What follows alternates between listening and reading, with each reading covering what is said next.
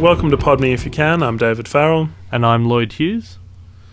And this week, it's something a bit different. You might have noticed by the title of the episode that this podcast will be all about the film Risky Business.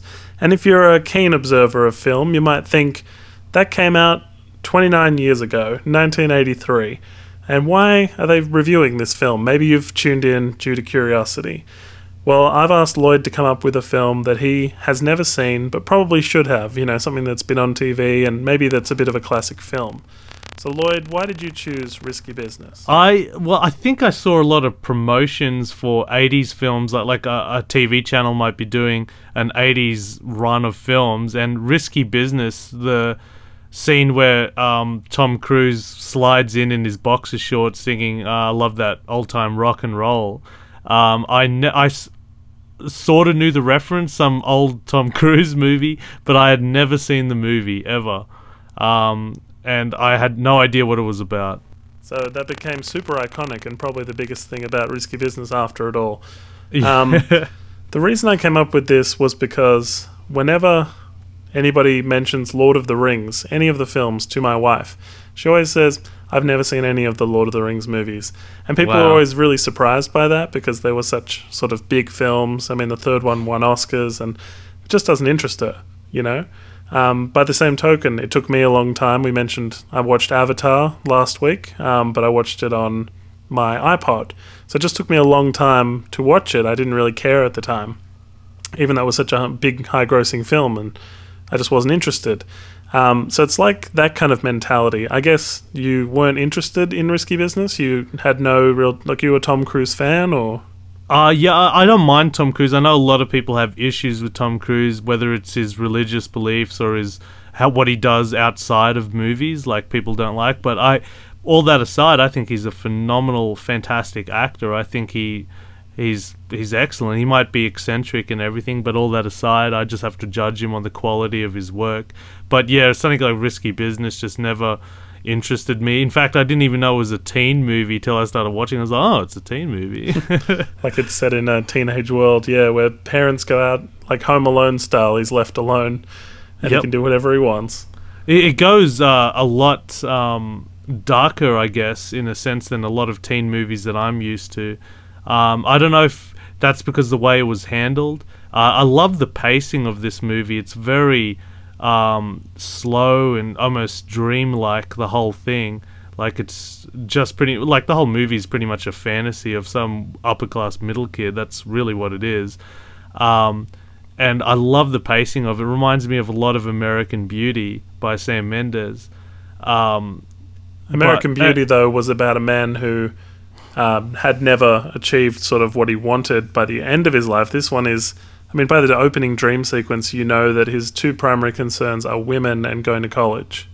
Yes, yeah. It's all about that adolescence, and it's strange because it's a upper middle class kid. He's a very, very wealthy kid. He has a Porsche that, he can't take out at will, but the moment his parents leave, so to speak, the mice come out to play, and he takes this excellent car of the 80s, this Porsche, and drives it all around. It's just like, wow, okay. This film was a monster hit in 1983. Oh, it was a huge hit. Okay, sure. Yeah, huge. Like $6.2 million budget. Wow. It made 10 times that. Made $63.5 million. Was this the role that catapulted Tom Cruise, or I believe it was, yes. Okay, because I know he was in Taps beforehand, which is like a military movie, and something else before. Yeah, no, I'm not sure what he's done before, but I read Rob Lowe's book about how he and Tom Cruise and various other people were coming up through the ranks, and he mentioned Risky Business, I believe, and said that was the role that broke Tom Cruise's career. Wow. To put it in scale of how big a hit it was, I looked up a few other films. I was trying to find a film that had made 10 times its budget, For 1983, probably the appeal of this movie was there was no internet, and therefore the promise of seeing some full frontal naked women, and in this film about... And teenagers and, yeah. Yeah, and this film about loss of innocence and stuff, that's probably the demographic that made the $63.5 million. Yeah, that helped. Like Animal House sort of banked on that as well, and those type of movies where you had Bill Murray and, well, I don't want to say Bill Murray, I'll say the Saturday Night Live crew, because that extends everywhere. But there'll be this, it's just a thing of the 80s to have that nudity embedded in there, and definitely, as you said, with no internet, it definitely guaranteed bums on seats, no doubt. Exactly. So I took a look just of 3 films that I know made a bunch of money with a small budget, and Blair Witch was one of them. Mm-hmm. But $60,000 it was made for. It made $248 million. So wow. Way more than 10 times. Jaws, I thought maybe Jaws made about 10 times, but $8 million it was made for. $430 million. Wow. Again, way more. My Big Fat Greek Wedding, which was made for $5 million, made $368 million. Holy crap. Yeah, I know. So I couldn't find one off the top of my head that made 10 times its budget, but for 1983, Risky Business was probably the biggest film. Oh, yeah, in terms of budget to gross, yeah, absolutely. And it's the kind of film which, again, people have lifted things from for years to come. In that opening poker scene with his buddies, it's just like the 40-Year-Old Virgin, where Steve Carell and Paul Rudd and stuff are sitting around the table and talking about how he's a virgin, and they find out he's a virgin. And it's the same sort of thing. They're all smoking cigars in this movie, Risky Business, which I don't know where they got those cigars, but anyway. And they all sort of find out he's a virgin, or they presume he's a virgin at that point, I suppose, and he's sort of claiming that he did stuff. And then he confides in his buddy as they're leaving that he didn't know what to do, and, Was that after the dream sequence? At the very beginning, there's a woman in the shower dream sequence. Yeah, so that's the very opening of the film. Yeah, and then if you look at that closely, they must have spent some money on that, because the shower is actually pulling away. It might have been he's on a treadmill and the walls are pulling toward us, but it looked pretty incredible. Like the shower itself is moving away from him, and he walks into this hallway towards the shower, and the hallway just keeps extending. Oh, sorry, the room just keeps extending and extending, and he has to keep walking towards the shower. That looked amazing. Yeah, I didn't notice that shot, and probably because there was a naked woman in the frame. Yeah, the silhouette of her. Yeah, it just was freaky. It just kept going. Like, I was just like, wow, for an 80s teen movie, that's quite an exceptional thing to have in there. I mean, the easy one to say it's like is Home Alone, but it's like an adult Home Alone. You got your cursing, your full frontal nudity, and you're just intercoursing all over the house. Yeah, you're calling up call girls. You're having the ultimate dream. For a kid's dream would be protecting the house against robbers with all kinds of pranks. For a teenager would be like, I'd like to have a lot of beautiful women around my house. Another one I sort of was like was Ferris Bueller's Day Off. Yeah. If you recall, in Ferris Bueller's Day Off, the thing that's lifted just from this film is the taking of the Porsche, and then it getting dumped in the pier is a little bit like how it gets wrecked in Ferris Bueller's Day Off, that sort of fear that he has that his father's going to come down on him. Obviously in Ferris Bueller it's Cameron's dad, but similar sort of thing. This film has just like got a lot of moments that have been ripped off. And I mean, even let's talk about the old time rock and roll dance. Yeah. What hasn't ripped that off, Yeah, it's so iconic. The Simpsons ripped it off. I know The Nanny even, they've danced to that. Tons of stuff. I mean, it's sort of the most classic, iconic moment. And apparently this made him a sex symbol too. Oh, right. Just from that scene or the whole movie? Well, definitely that scene. He's just thrusting around and dancing into a sofa and stuff. I mean, it's sort of wildly improvised, but yeah, I guess that scene. Probably there was an interesting decade. I wonder if there were like ads and stuff. Like we weren't sort of conscious of the media and stuff in 1983. But like following that film, I'm wondering if there were like ads where he would slide into shot, or somebody would slide into shot, and it would be about a product, just sort of ripping off that. Yeah, absolutely. It's like one of the best promos you could ever have to represent that kind of thing, you know, teenage freedom, I guess. I know there's so many more layers to it, and it's fun as well. Did you enjoy the Porsche ad in the middle there where he said, and that's why you buy a Porsche or whatever? And then he looked at the camera kind of thing and he just kind of grinned. And early examples of product placement. Yeah, definitely. I mean, it's a Porsche, you know Porsche, it's a big brand. Do you reckon Tom Cruise was the only star out of the whole thing that really graduated? Like, no one else really came even close to Tom Cruise in that movie. He was like this dynamite engine, and just exploded after that movie, and none of his peers or his friends or the other actors, I don't think, ever came close. Well, Joe Pantoliano is in the film. He's very consistent, but not as big as Tom Cruise. Nah, true. He's barely in this film too. He's only got a few scenes playing Lana's pimp, and you know, he's not that big a presence in this film. He's sort of he's a bit weaselly, and they take all the possessions and sell them back to him, kind of thing. But the friend of his who he's making the memo minder with, he's from Perfect Strangers, the TV series. Yeah. Yeah, so I don't know. That was his kind of graduation, I guess. And he was also in Beverly Hills Cop 1, 2, and 3. True. Oh, yeah. 1 and 3, sorry. What did you think of the memo minder? How good an invention. Oh, yeah. It's fantastic. It seems so unnecessary, doesn't it? But it's so simple. Really, guys? Yeah, you're upper middle class kids, and that's the best you can think of?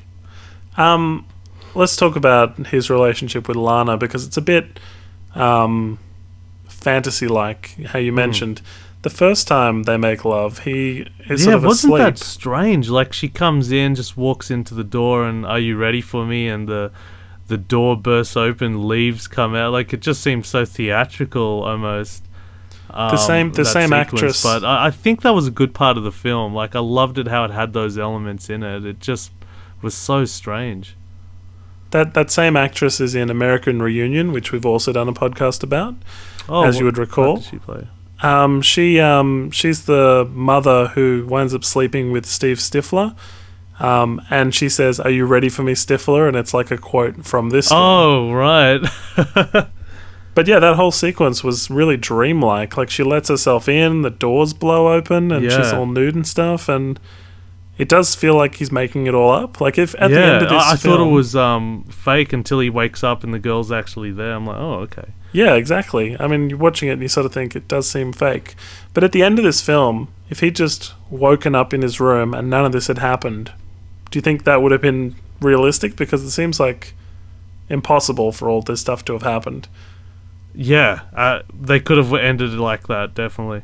Yeah, he could have woken up in a mental institution. Woken up in a mental institution, I was saying, just and it was all in his head. It was Wizard of Oz ending. I didn't like that whole train sequence where, like, I think it's the third time you see them. The second time you see them make love, and it's in that whole train sequence. Like, a bit funny how he pulls out the homeless man who's been watching them the whole time and sits him on a bench.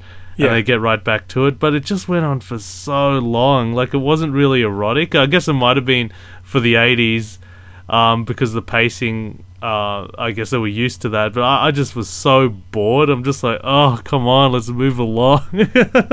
I feel like films were almost simpler in the 80s. I mean, it seemed like you didn't need too much to have a hit. For some reason, films with sort of small ideas could be like hugely successful, and they're classics. I mean, the John Cusack film Say Anything is about how he doesn't really know what he wants to do with his life, but he falls in love with this girl who has everything going for her, and he's trying to win this girl who is clearly out of his league. And that's the iconic film where all he does is hold a boombox up outside of her window, and he plays plays I can't remember now what song he plays, but the thing is, like, there wasn't much to that. They're really kind of suburban films in the 80s. I feel like, it took a while for them to kind of graduate into, I don't know, Ghostbusters and stuff territory, where it's sort of more out there.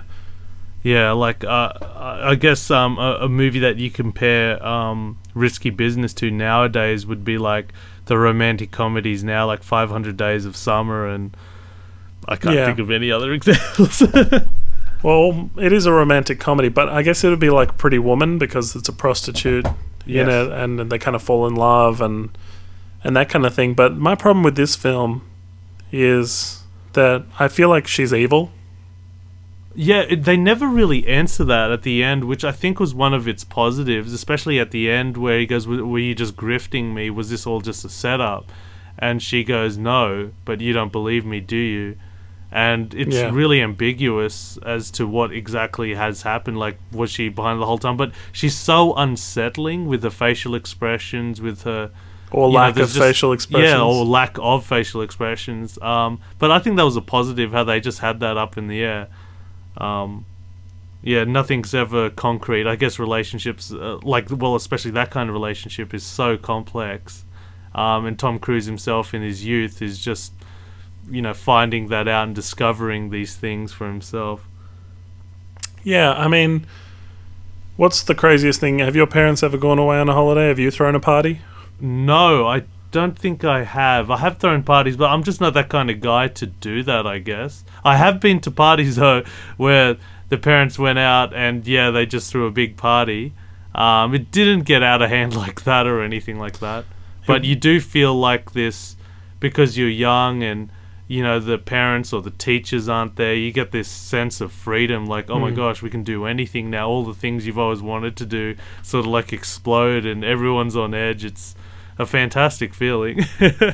It's the same with me. My parents rarely went away, if ever, so I'd never have a party at their place. But again, I've been out to other people's parties when the parents have been away, and it's always a bit more tame than the films and stuff would let you believe. Like, you and I have watched Project X together, Yes.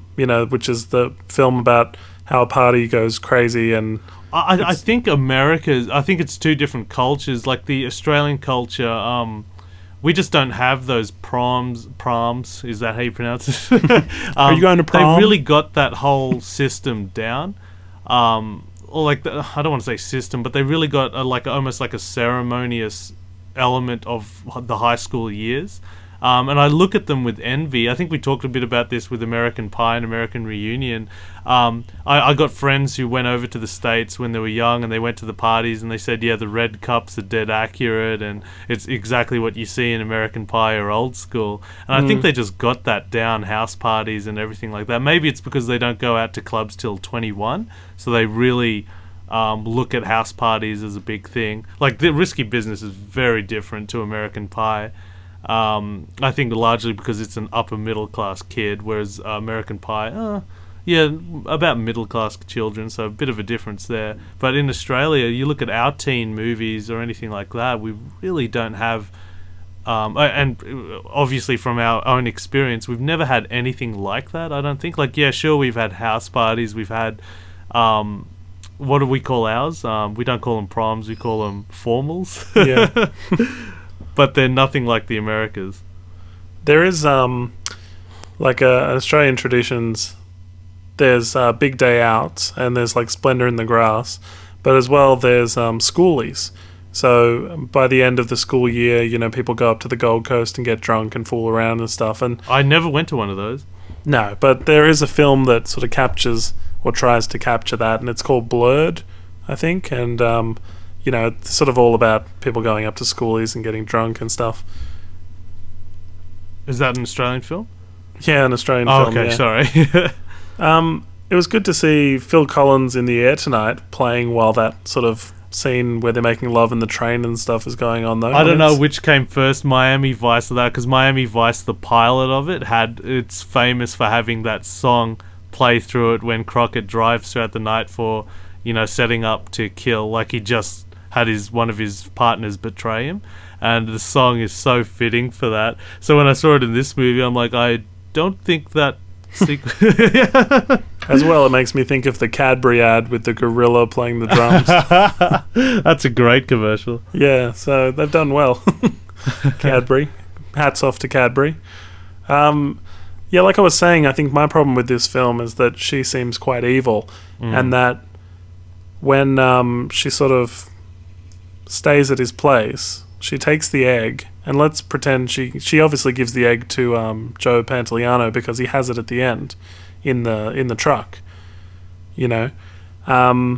So because she gives that egg away, the glass egg, she's connected to him still. And then they come into his house and she convinces him to become like a pimp, you know, pimping out to the friends. And that could have easily been Joe Pantoliano's scheme all along, you know.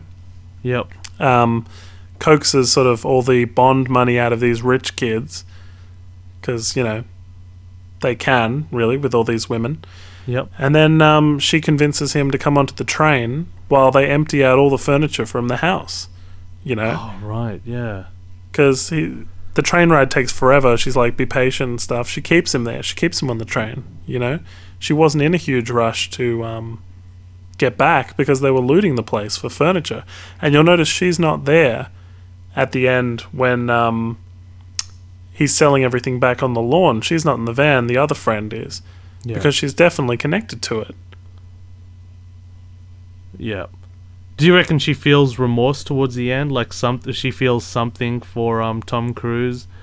I think that's what they're trying to say. I mean, I feel like the movie works better if they're like a couple. Well, yeah, that'd end on a happier note. But I think maybe you're right. Yeah, maybe she was in it the whole time. Let's say she was in it the whole time, but at the end, do you feel like she feels something for Tom Cruise, like maybe a bit of pity, or maybe it might in fact be something deeper? Well, like the ending I saw, it's that they're in the park and they're just talking and hugging and stuff like that, bantering between each other. Yeah, he's been accepted to Princeton, you know, and they talk in the diner, and he asks her about it. Then, you know, was it sort of fake from the start and stuff, yeah. and but the banter at the end is that they're at the park, and she says something about it's going to be big things for both of us in our future. Sure, is that right? Oh yeah, I think so.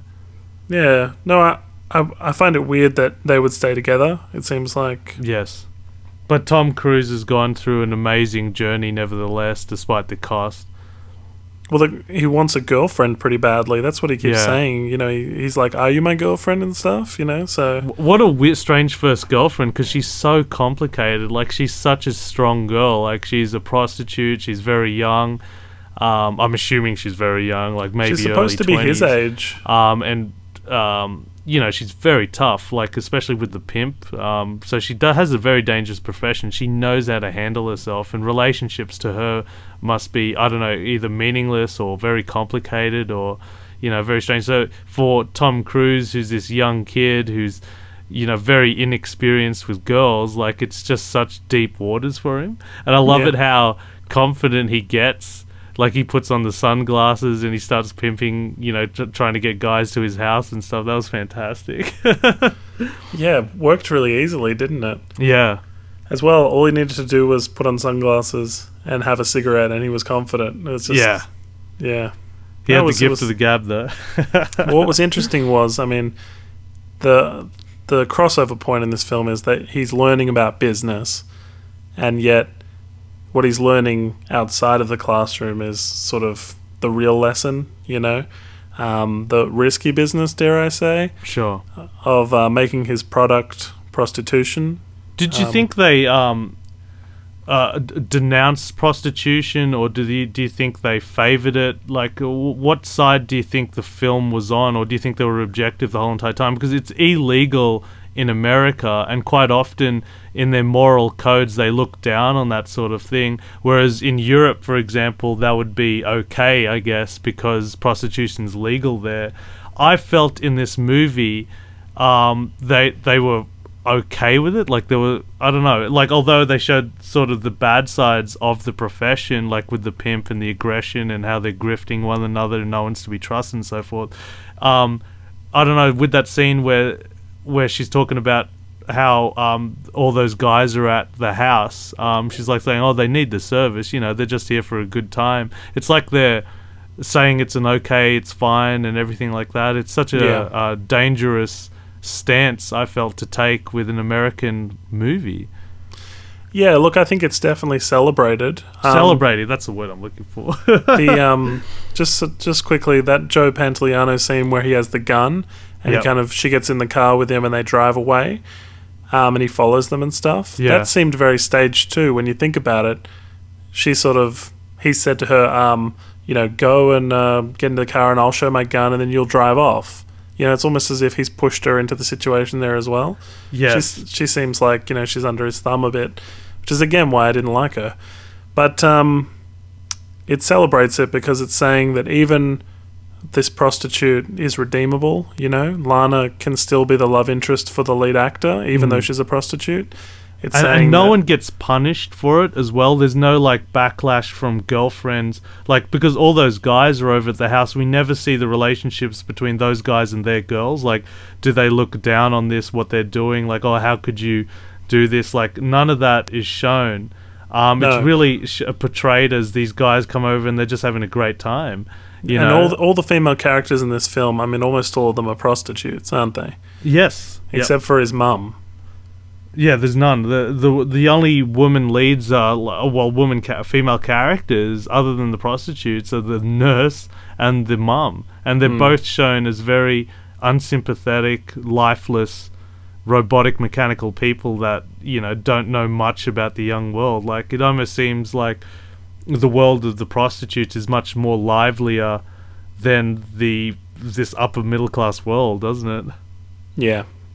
Look, definitely. And the other thing is, the prostitutes make it seem really fun for all the young men, Sure. They're all sort of prancing around, having a good time and flirting and stuff. And I don't know, they celebrate it. And he makes all of his money from prostitution, even though he loses it at the end. It's sort of the source of income. They're saying this can work if you figure out how to do it right. I guess Pretty Woman had that in a sense as well.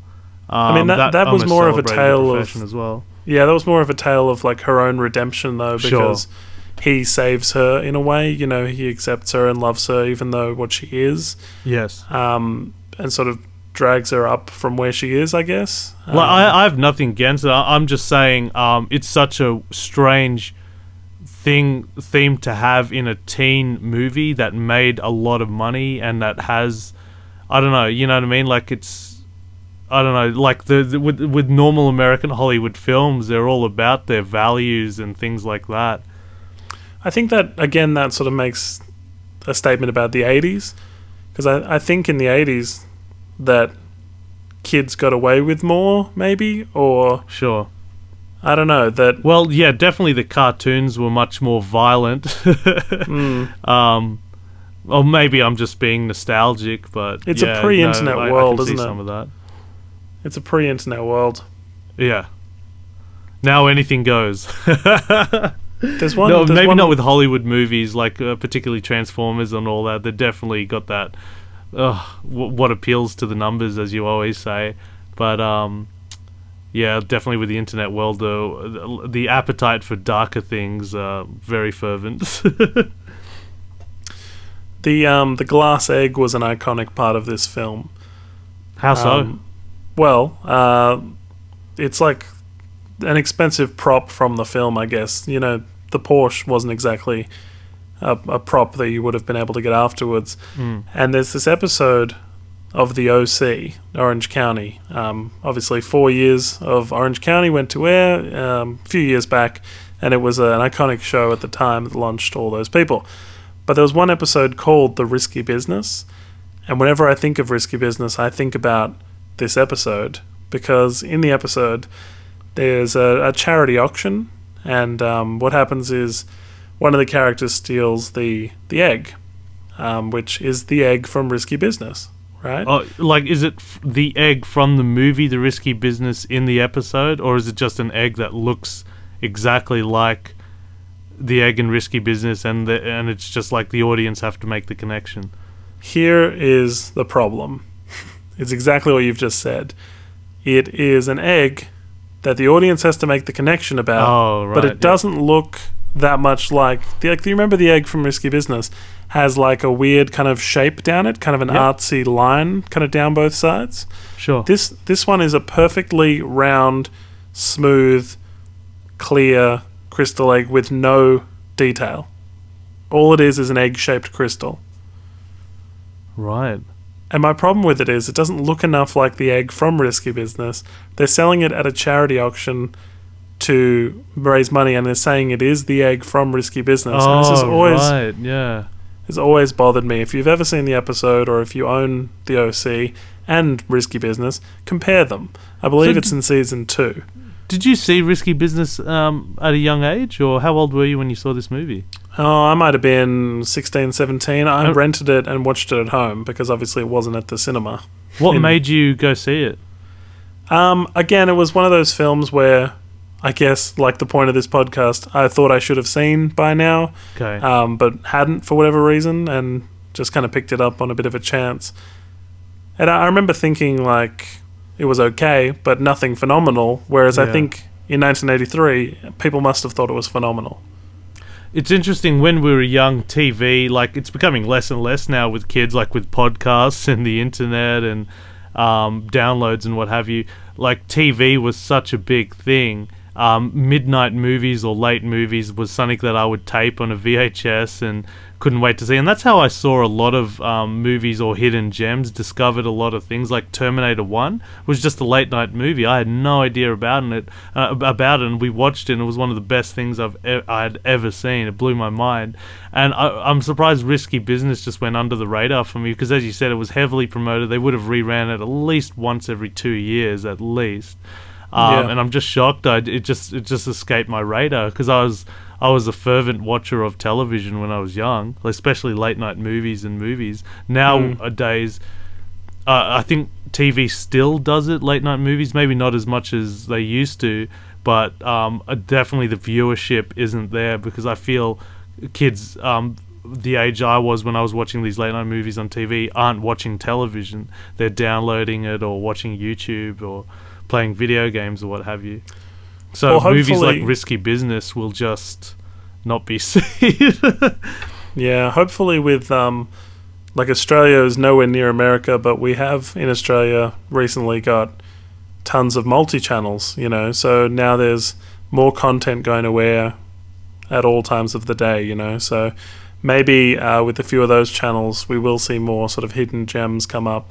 Oh, you're right too. There is Foxtel and stuff like that, and you're right. Oh, but as well, like Seven Mate and Gem and stuff. Sure. I mean, they're constantly playing movies. I think you told me one night they were playing a couple of really good movies on Gem, and you thought, oh, the person who programs this must be a movies, film fan. Yeah, be a film buff or something. But anyway, just to finish on that glass egg thought from the OC, they also have like a couple of scenes where they play the theme from Risky Business, like within the episode. And there's a scene where one of the characters, Adam Brody, has to catch the egg. It gets kind of thrown, and he has to catch it, and it's identical to Risky Business, you know. So it's clearly influenced Josh Schwartz and whoever else created the show. Yeah. Well, hopefully you've enjoyed this discussion of Risky Business. Lloyd, thank you. We both thought it was a pretty good... Oh, well, did you think it was a good film, or... Oh yeah, I think it's okay. I mean, like I said, I think it must have been iconic in the 80s. I mean, we're gonna hear more about it. 30 years on is next year, 2013. So we're gonna see some kind of 30th anniversary edition come out. Yeah, they will. Yeah, like they've done so much with all the Blu-ray editions, like of Jaws and of Back to the Future, and you're absolutely right. So they'll definitely do something for this, won't they? Yeah, well, I assume so, if they know what's good for them. Financially, they'll probably put out one, because it was a lot of people, I'm sure, would have enjoyed this, and it would have hit right in that kind of sweet spot of their youth. Like we were saying on the American Pie one, we were in high school when American Pie came out. Yep. So, you know, it struck a chord with us. I think this must have been the same. That's a really good point, yeah.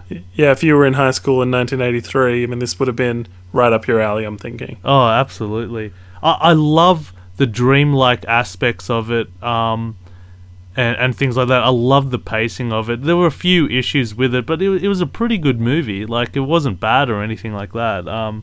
So yeah, I'd recommend people to go see this, but it's just so hard to get people to watch Tom Cruise movies now, because like I guess 8 out of 10 people, I'd say, just don't like Tom Cruise, and I just can't understand why they can't separate the man and his movies, because he's actually a very good actor. We mentioned this several times on the Rock of Ages podcast, but I don't have any issues with him.